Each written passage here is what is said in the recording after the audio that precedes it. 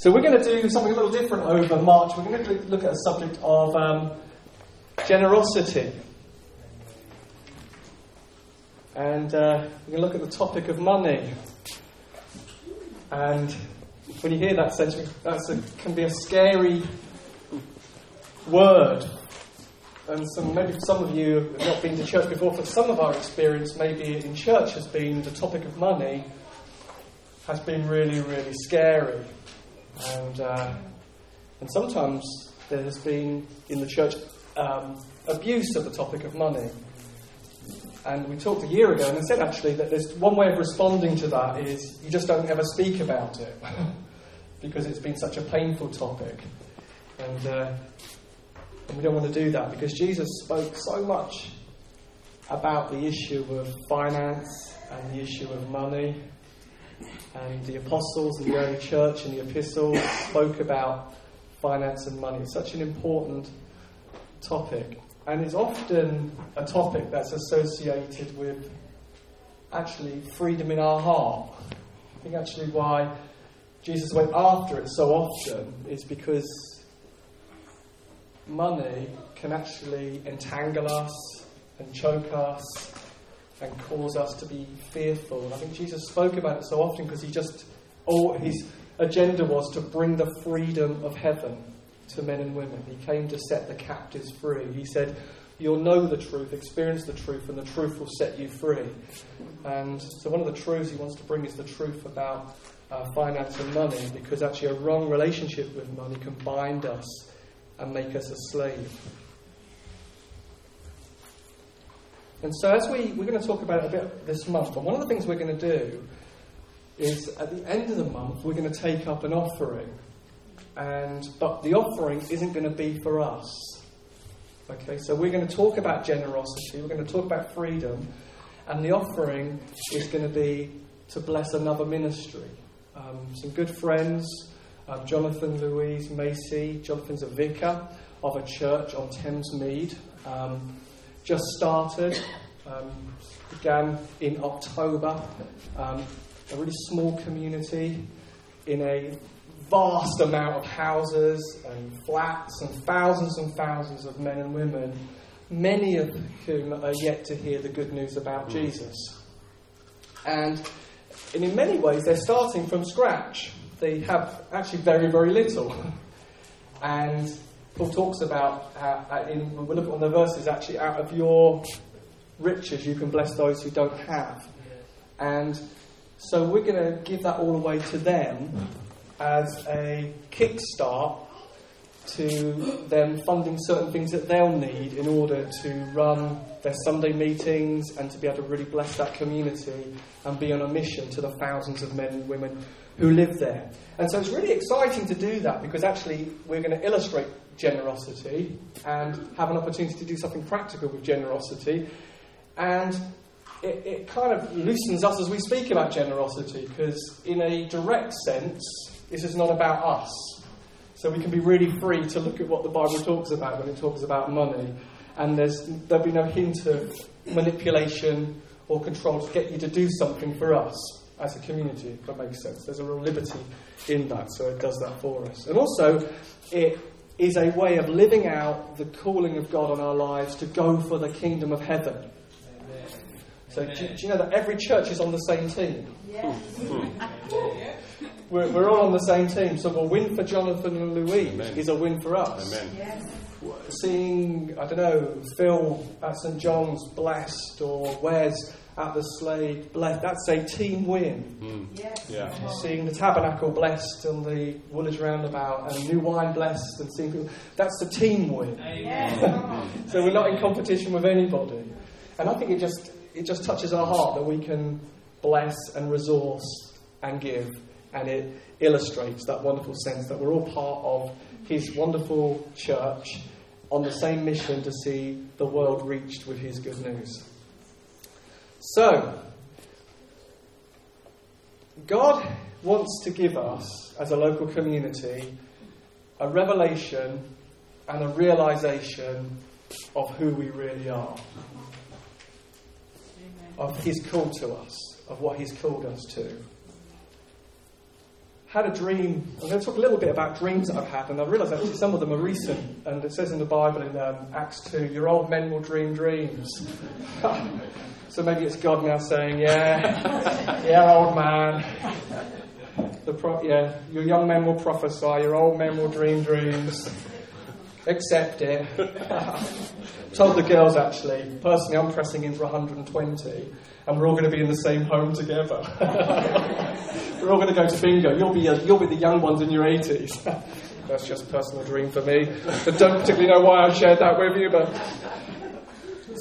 So I had a dream that, in one of the dreams was that it was on a Sunday morning, and at the back of lots and lots of chairs there were flags of different nations and different cultures.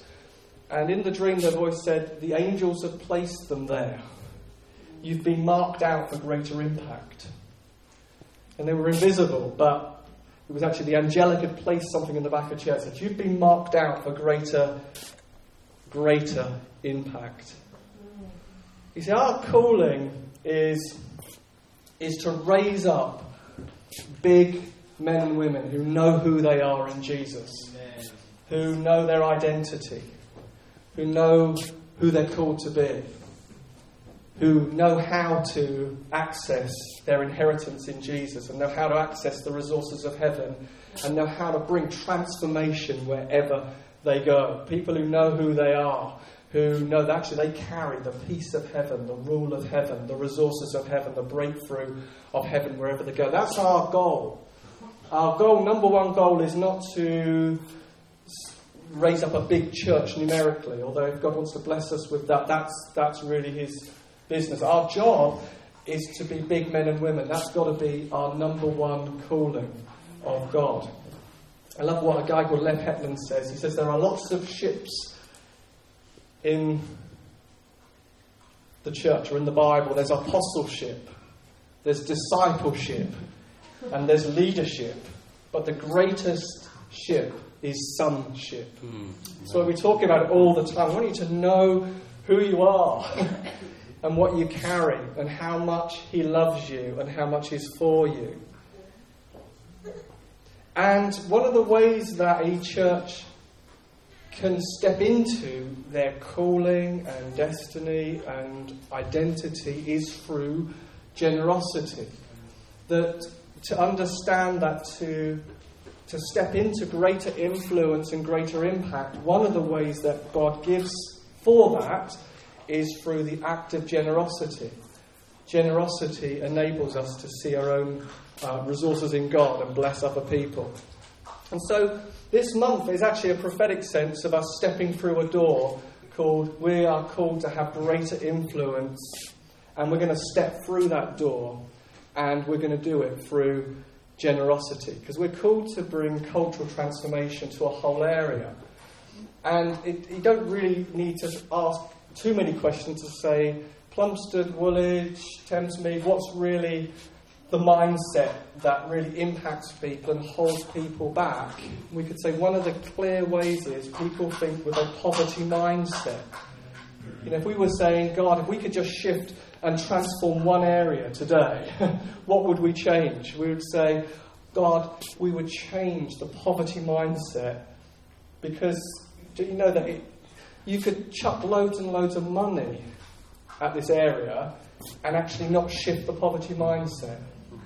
There was a study done of people who won the lottery and won millions, but because their mindset never shifted to a wealth mentality and knowing how to steward it, they actually blew the whole lot. And you can remember the story in the 60s where it was the lady that said on the thing, spend, spend, spend. And she just spent everything, just didn't know how to handle being wealthy. Because poverty isn't just an economic problem.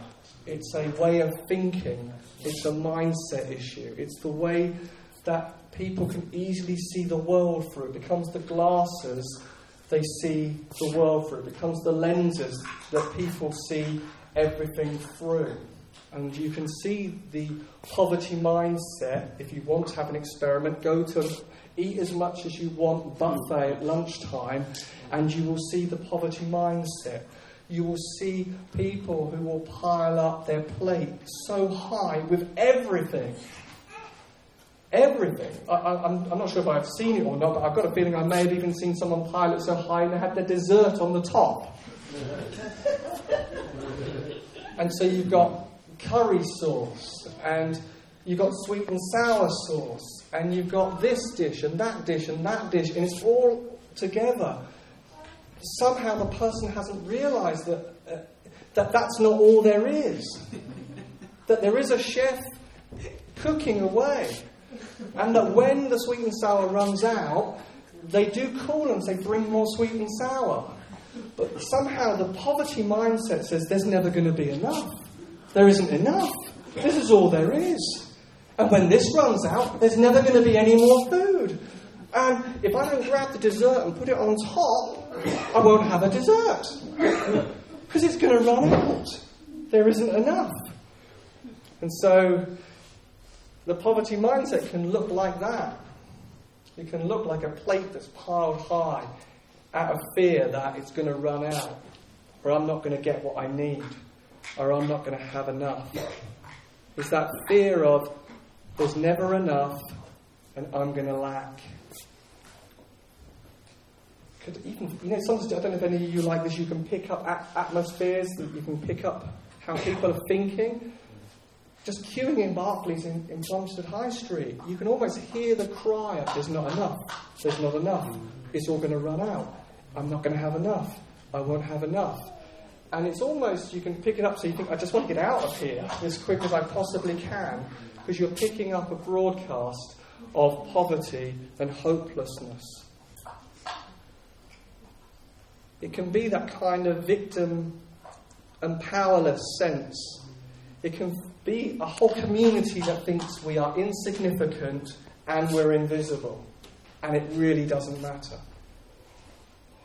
I honestly think a manifestation of a poverty mindset is the dumping of rubbish. I know I talk about it a lot, but I think, what can I do, God? So the only thing I can do is sometimes I will just get a little grabber and grab the rubbish and put it in a bag and think, because there's almost a mindset that says it doesn't really matter.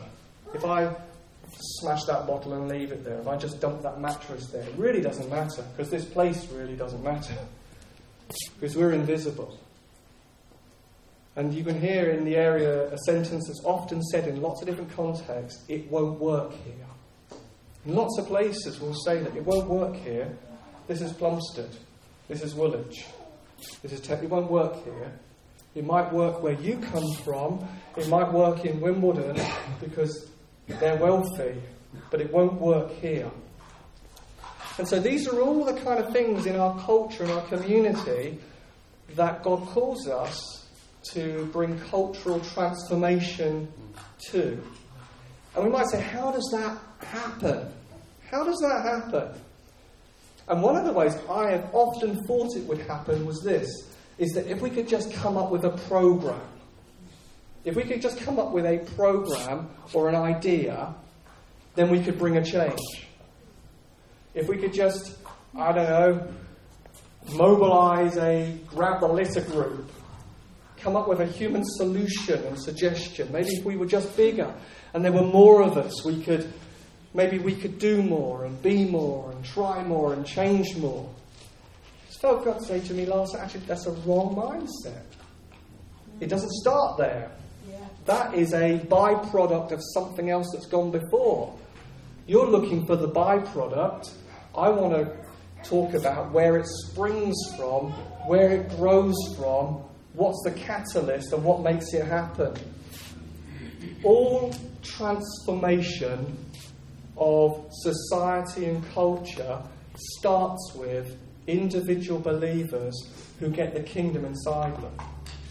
It always starts on the one and the two, the soil of their heart gets so radically overwhelmed by the goodness and the love of God that another soil begins to start springing up. It starts on the individual level. It starts on, I'm going to be on fire for God. I'm going to be passionate. I want to be radical for you, God. I want to be so in love with you, God. I want to be so passionate and excited and revived. I want to burn for you, God. Light a fire in my heart that my heart might infect the world. It starts on individual passion of seeing the love of Jesus, seeing the beauty of Jesus, being like John in Revelation, and being like a man almost dead as he gets a glimpse of the glorious Jesus and who he is. It starts with being absolutely, wonderfully ruined by such a wonderfully good God. It starts there, of a love affair, of a passion, of being gripped by the beauty and goodness and kindness and grace and compassion of God. It starts in the heart.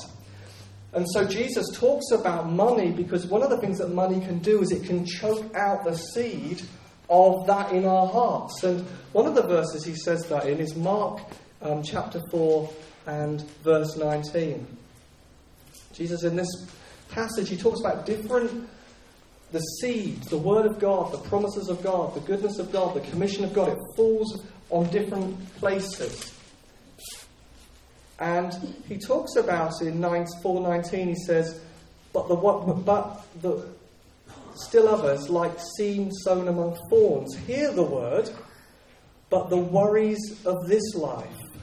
And he says the deceitfulness of wealth and the desire for other things come in and choke the word, making it unfruitful. And it's like he's saying all the time there's this competition for the soil of our heart. And there's this joy-giving seed that fulfills and satisfies, and the love of God, the fatherhood of God, the intimacy, connection with God. And that seed is falling in our heart. And the soil, there's like this competition between that wonderful, liberating revelation and something else is competing, which in this instance is the desire for other things, the deceitfulness of wealth, and come in and choke the word. God is not opposed to you having things. God is opposed to things having you. That's really what that means. He's not opposed to you. He's not opposed to you living in a nice house and having aspirations for certain things. And he's not opposed to you having dreams of a particular holiday, or that this meeting is about you now feeling guilty about wanting anything. That's not the issue. He's saying, I just don't want anything to have you. That's the issue here. Because it can choke out the heart and you become a slave to it. And it chokes out what you were made for. The human heart is most satisfied and most content and most joyful and most when it's connected to God and knows his love. And so Jesus is saying, I want you to guard the soil of your heart. I want you to guard the soil of your heart. It's not about doing more, but it is about guard your heart. Guard the soil of your heart. He says, I want you to make sure that you protect your heart from putting your trust in money, from being mastered by money, by becoming submitted to money and becoming dependent upon money. And in another area, he says, from worshipping money. Paul says, it's not that money is evil, but the root of all evil is the love of, the worship of, the trust in it to do what only God can do. And in other places it talks about you can't love God and mammon.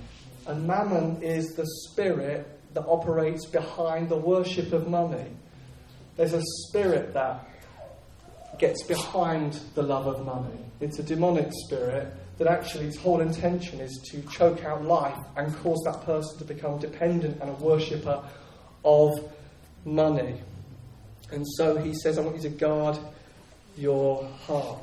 We can look at that verse actually. It's Luke 16 and verse 13. And maybe what we will do, because we're skipping over verses, another time we might go back and look at them. In Luke 16 verse 13, Jesus says, no one can serve two masters. Either you will hate one and love the other, or you'll be devoted to one and despise the other. You cannot serve both God and money, or you cannot serve both God and mammon.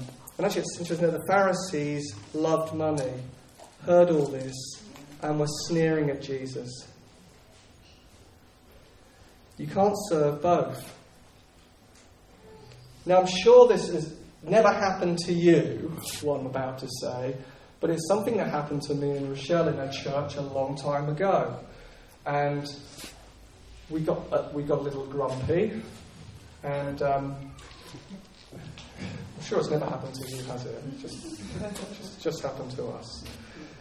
And I can't even remember what it was about now, which you often never can you? I'm not sure what the issues were or what it was about. But I do remember the day the leadership stood up and said, actually, we're in a bit of our offerings are not quite high enough, and we're struggling financially. We do need to take up an offering because we're not meeting, ends are not meeting, or there's too much month at the end of the money, is another way of saying it. We need to take up an offering. And I do remember the conversation, and I think there was something like, typical. Typical leadership. There's a management issue. It's a vision issue. There's a problem here. I just felt convicted by God. And we'd been in the church a long time. Actually, we were going to give. But we just detected. I remember where I was standing. I was standing just about to teach. I was in a sixth form college about to start my lesson. I remember the exact position I was standing next to the studio booth. And I remember we just decided between us, we are doubling whatever we intended to give is doubled right now. Because we just detected there was something choking our joy and our life in God, and there was like a criticism, and it was ugly, and it wasn't beautiful, and it wasn't pleasant. It was choking the life of the seed in our heart. So we just said, we're killing this thing right now. Whatever we decided to give, it's doubled right now. Because we are going to steward our hearts. And I tell you, the moment we decided that, there was a loyalty and a transformation in our heart, almost to the moment. That's why I can remember it, even though it was something that was from 1998, almost 17 years ago.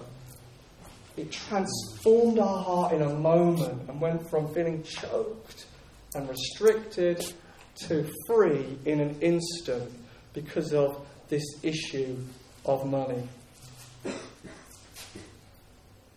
Generosity overcomes the poverty of soul in ourselves. And actually, as we become generous, we find the poverty mindset that got into our own heart, it gets broken, where we thought there was never enough. We're invisible, we're insignificant. Suddenly we realise, actually, there's a freedom coming. And 3 John 1-4 talks about a prosperous soul, talks about an inner, healthy, spiritual life. That generosity brings health to the soul. May it all go well with you in your health as your soul prospers, the American Standard Version says. That you might have an inner, healthy, spiritual life. And I think that's what happened. There was a prosperity of soul that happened in the moment of a decision for us to be generous. It removes constraints. It removes limits. It sets a spiritual temperature in our hearts. Telling these stories as well about our own finances, because part of the reason to tell them is to just encourage you in terms of your own journey as well. And it's great to share stories, because some of you may only just have come to know Jesus, you may only just be taking some steps with God, and it's important just to tell you He's really faithful and He's really good, and this is a great journey to go on. Another story was, we just got married. I think we've been married about 4 weeks, and we got given a chunk of money as our wedding gift, because we got married in France, so that because we couldn't buy things in France, otherwise you had to ship them all the way to the UK. So we had a lump of money. I think it was about £1,200 to buy a fridge, a freezer, and everything that we needed to set up a home. And it was at that time that the church was just about to buy a brand new building or buy a warehouse. And they needed to raise the money to buy the warehouse within 2 weeks, because it was this price and this price for this amount of time. If you don't buy it now, it's going to be gone. And so we were a small community, around about 120 people. who at that time needed to raise, I think it was something in the region of 90,000 really quickly. So that was a lot of money actually, and Lowestoft, where we lived, is a community very much like here, not lots of big wage earners, not lots of people with lots of money. And I remember God just touched our heart and said, I want you to give your wedding gift. And, that just felt so illogical, because we needed that money to buy everything that we needed to set up a home with. And we did it because we said, actually, we are going after God. This will set the trajectory of our hearts after Him. And it was a decision never regretted. And actually that then led to other things that we did. One of them was we knew that God had called us to serve other nations. And we knew that one day we would be going, we felt like missionaries abroad. And so we began to save every month for 8 years so that we'd have a pot of money. And after the 8 years, God did call us to Denmark, to a church in Copenhagen who could not afford to pay us. And because of lots of circumstances, God had enabled us to have 24,000, I think, in cash. And we used that cash to enable us to live in Denmark and serve the church there. And on the day we left, the money ran out, actually. It actually ran out on February the 14th, 2006. It was fine up until that moment. That was the last of it. So generosity, it starts in our heart, in the soil of our heart. And then as you get a corporate culture of generosity, you get a load of soil. So suddenly you can get a bunch of 80 people, 60 people who understand the faithfulness, the goodness, the capacity of God to supply all that we need. You get a generous soil that then begins to impact and infiltrate the community.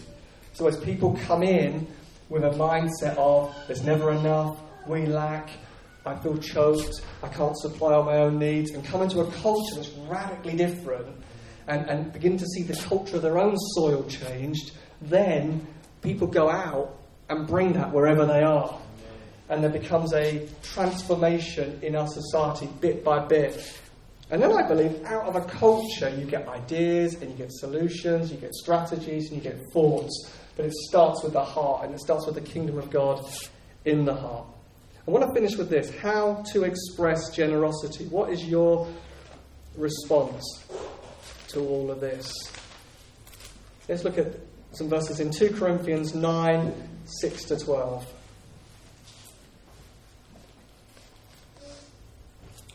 God is so wonderful in the way that He will deal with each of us individually in this. It will come to us each individually and talk to us about our heart response, and it will be different for each one of us, and the amounts will be really different for each one of us. And Paul says in 2 Corinthians 9 and verse 6, remember this, whoever sows sparingly will also reap sparingly. Whoever sows generously will also reap generously. Each of you should give what you have decided. In another part he says, I'm not commanding you. Okay? You decide in your heart to give, not reluctantly or under compulsion, for God loves a cheerful giver. And God is able to bless you abundantly, so that in all things, at all times, having all you need, you will abound in every good work. Anytime we see in a verse something that says God loves, that should really, really kind of make our ears connect. God loves it when we give happily and hilariously. God loves intentional, willing, eager, free, joyful giving. That's what He absolutely loves. He loves a cheerful giver. Not dutifully or reluctantly or grudgingly or seeing God as a burden that we have to carry. You have to know you're free. You have to know that you are completely free. In verse 8 he says, chapter 8 and verse 8 he says, I am not commanding you. understand how this all works. We're not going to command you to do anything. You are so free. You're so free in your heart with God. You're so free to go home and say, actually, do I need to give God? And you're so free to hear God say to you, you know what, you don't have to right now. You're so free to give and to not give, and to give what you decided with no judgment. It's so important that you know that no one's commanding you. God loves a joyful giver. You give what you decide. When we step out into this, it can feel challenging, can't it? Because we can all feel that actually, if we did an offering right here, right now, there are things that we could do. There are things that we need, and there are things that we could make happen. And it's sometimes easy to be generous, we think, when we think we've got a lot. You think, when you've got an abundance, you think, actually, it's easy to be generous when you feel you've got more than enough. You know, if we were sitting here thinking, we've got so much money, God, we don't know what to do with it all. And that's not the case. So it's by faith we give, believing that whoever sows sparingly will also reap sparingly, and whoever sows generously will also reap generously. There's a story, and I'm sure it's made up, of a beggar sitting outside the city gate with a bowl of rice. And he's about to eat his meal, and it's pretty much his last meal. He hasn't got very much else. And a man comes up to him and says, "Friend, would you like to share some of your rice with me?" And the beggar thinks, "I really don't have really very much." So he reaches into the bowl and picks out 4 grains of rice and hands it to the man. And the man, who happens to be a prince, reaches into his pocket and brings out 4 pieces of gold. And the beggar thinks, if only I'd given him the whole bowl. If only. This is just reading the Bible. Remember this, whoever sows sparingly will also reap sparingly, and whoever sows generously will also reap generously. It's not that we give to get, but somehow in giving we get. Because he said it there, the measure you receive will be the measure you use. So if in our giving we're using a little teaspoon, I guess we shouldn't be surprised if God says, I'll use your measure back to you. A friend of ours, Colin Potter, who used to lead this church in the 90s, said, I will never speak to anybody about money apart from when they come to me when they're struggling financially. And then I will ask them, how's your giving? Because Paul's connecting it there. The two things, our giving and our receiving. In some ways, we can't see what God can supply until we step out and start giving. We were in a conference 2 years ago, and this guy talked about his giving. And he talked about giving away his camper van, and he talked about doing this and doing that. And it was so inspiring.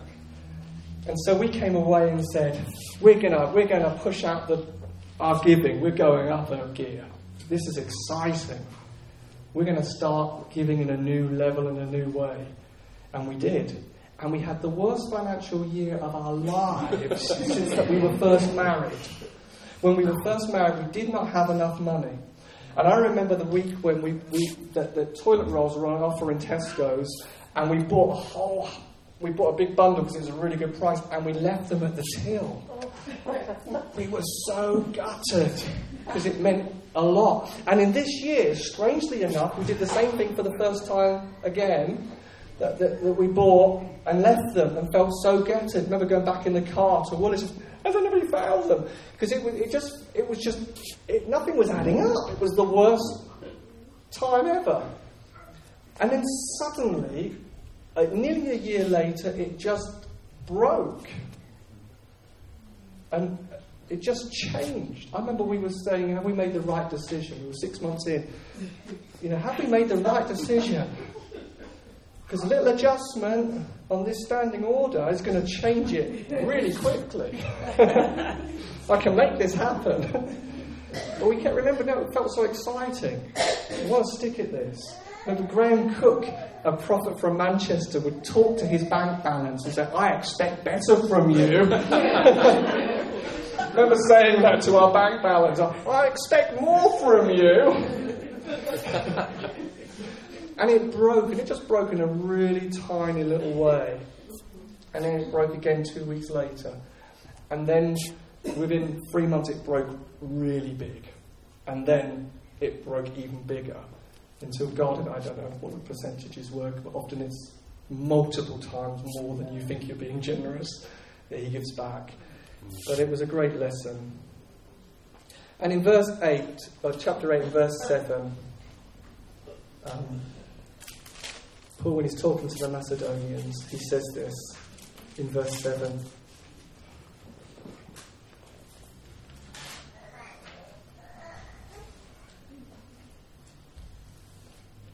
Actually, I can't find the right verse, but the actual thing, it says, according to what you have. Okay?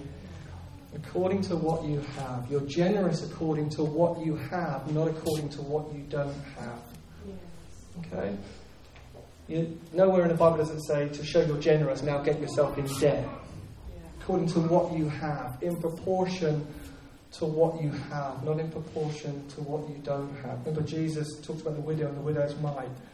Actually, she gave out of her poverty, and actually the Macedonians did the same. They gave out of their poverty of what they had, even beyond what they had in their case.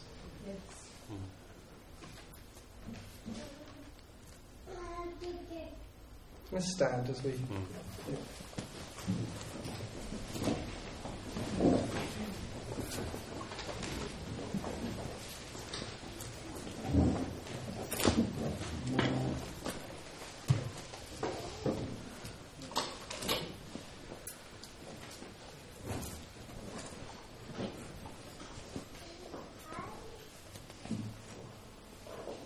I'll say this over us as well, because this is not about some of us have got our hearts tangled up and choked. You know, it might be the case for some of us, but I know so many of you guys are generous already, and you're giving over and above, and you really sow into this local church and the mission we're on. So this isn't really a word of correction or a word of rebuke to us, but it's a word of encouragement to say, there's a door for you guys. You can have more impact than you realise. I woke up on February the 16th at 4 in the morning, and I don't know why I said this to God, but I woke up and I said to God, tell me what the problem is, then I'll know what I have to do. Which says a lot about myself, and always thinking I've got to change something. God's response instantly, why does there have to be a problem? What if there's actually nothing wrong? What if it's just the stage of the journey you're on? Good response, God. Went back to sleep very happy. Sometimes, and I had this picture that went with it of God driving a orange VW camper van. And he just said, look out the window, look at this, look at that, I'm just going to take you on a journey. What if it's just this? God's saying, I'm just driving along a street called Generosity Street. It's just the part of the journey we're on. I'm not correcting you. I'm not telling you off. I'm not rebuking you. But I'm just saying there's a street we're going on called Generosity Boulevard, Generosity Drive, because I've got more for you. I've got so much more for you. And we want to excel in this grace of giving. Because I do believe it's a doorway into the more of God. It's not that we buy anything from Jesus. He always gives it as grace, as a gift. But he just wants our joy so much, and he so doesn't want us to be tangled up and choked by anything, because he's such a good God, and he doesn't want us worshipping another God, because he wants our liberty and our freedom so much. Yeah, so if that was well in the worship, I'll say this, that God says, you've got it. You've got it. Just felt the presence of God here this morning, and when Tim's went up to healing, and just feel we are really going to be part of a generation that's going to affect this area. And we don't need to know how. We don't need to know when. We just need to say, let your kingdom come in my heart. Yeah. Let me be good soil, God. And let us be good soil. Because you said in good soil, it's 30, 60, 100 times more than what was planted. So the only thing that really matters is, I want to be good soil. And we want to be good soil. And the rest is up to you. So God, we want to thank you for who we are. We want to thank you for the call of God on our lives. We want to thank you that, Jesus, you're driving this wonderful minibus along Generosity Boulevard. And you point out the sights and the sounds. And we thank you for that, God. And we thank you for where you're taking us and what you're calling us to. In Jesus' name. Amen. Amen. Amen. Okay, we're going to be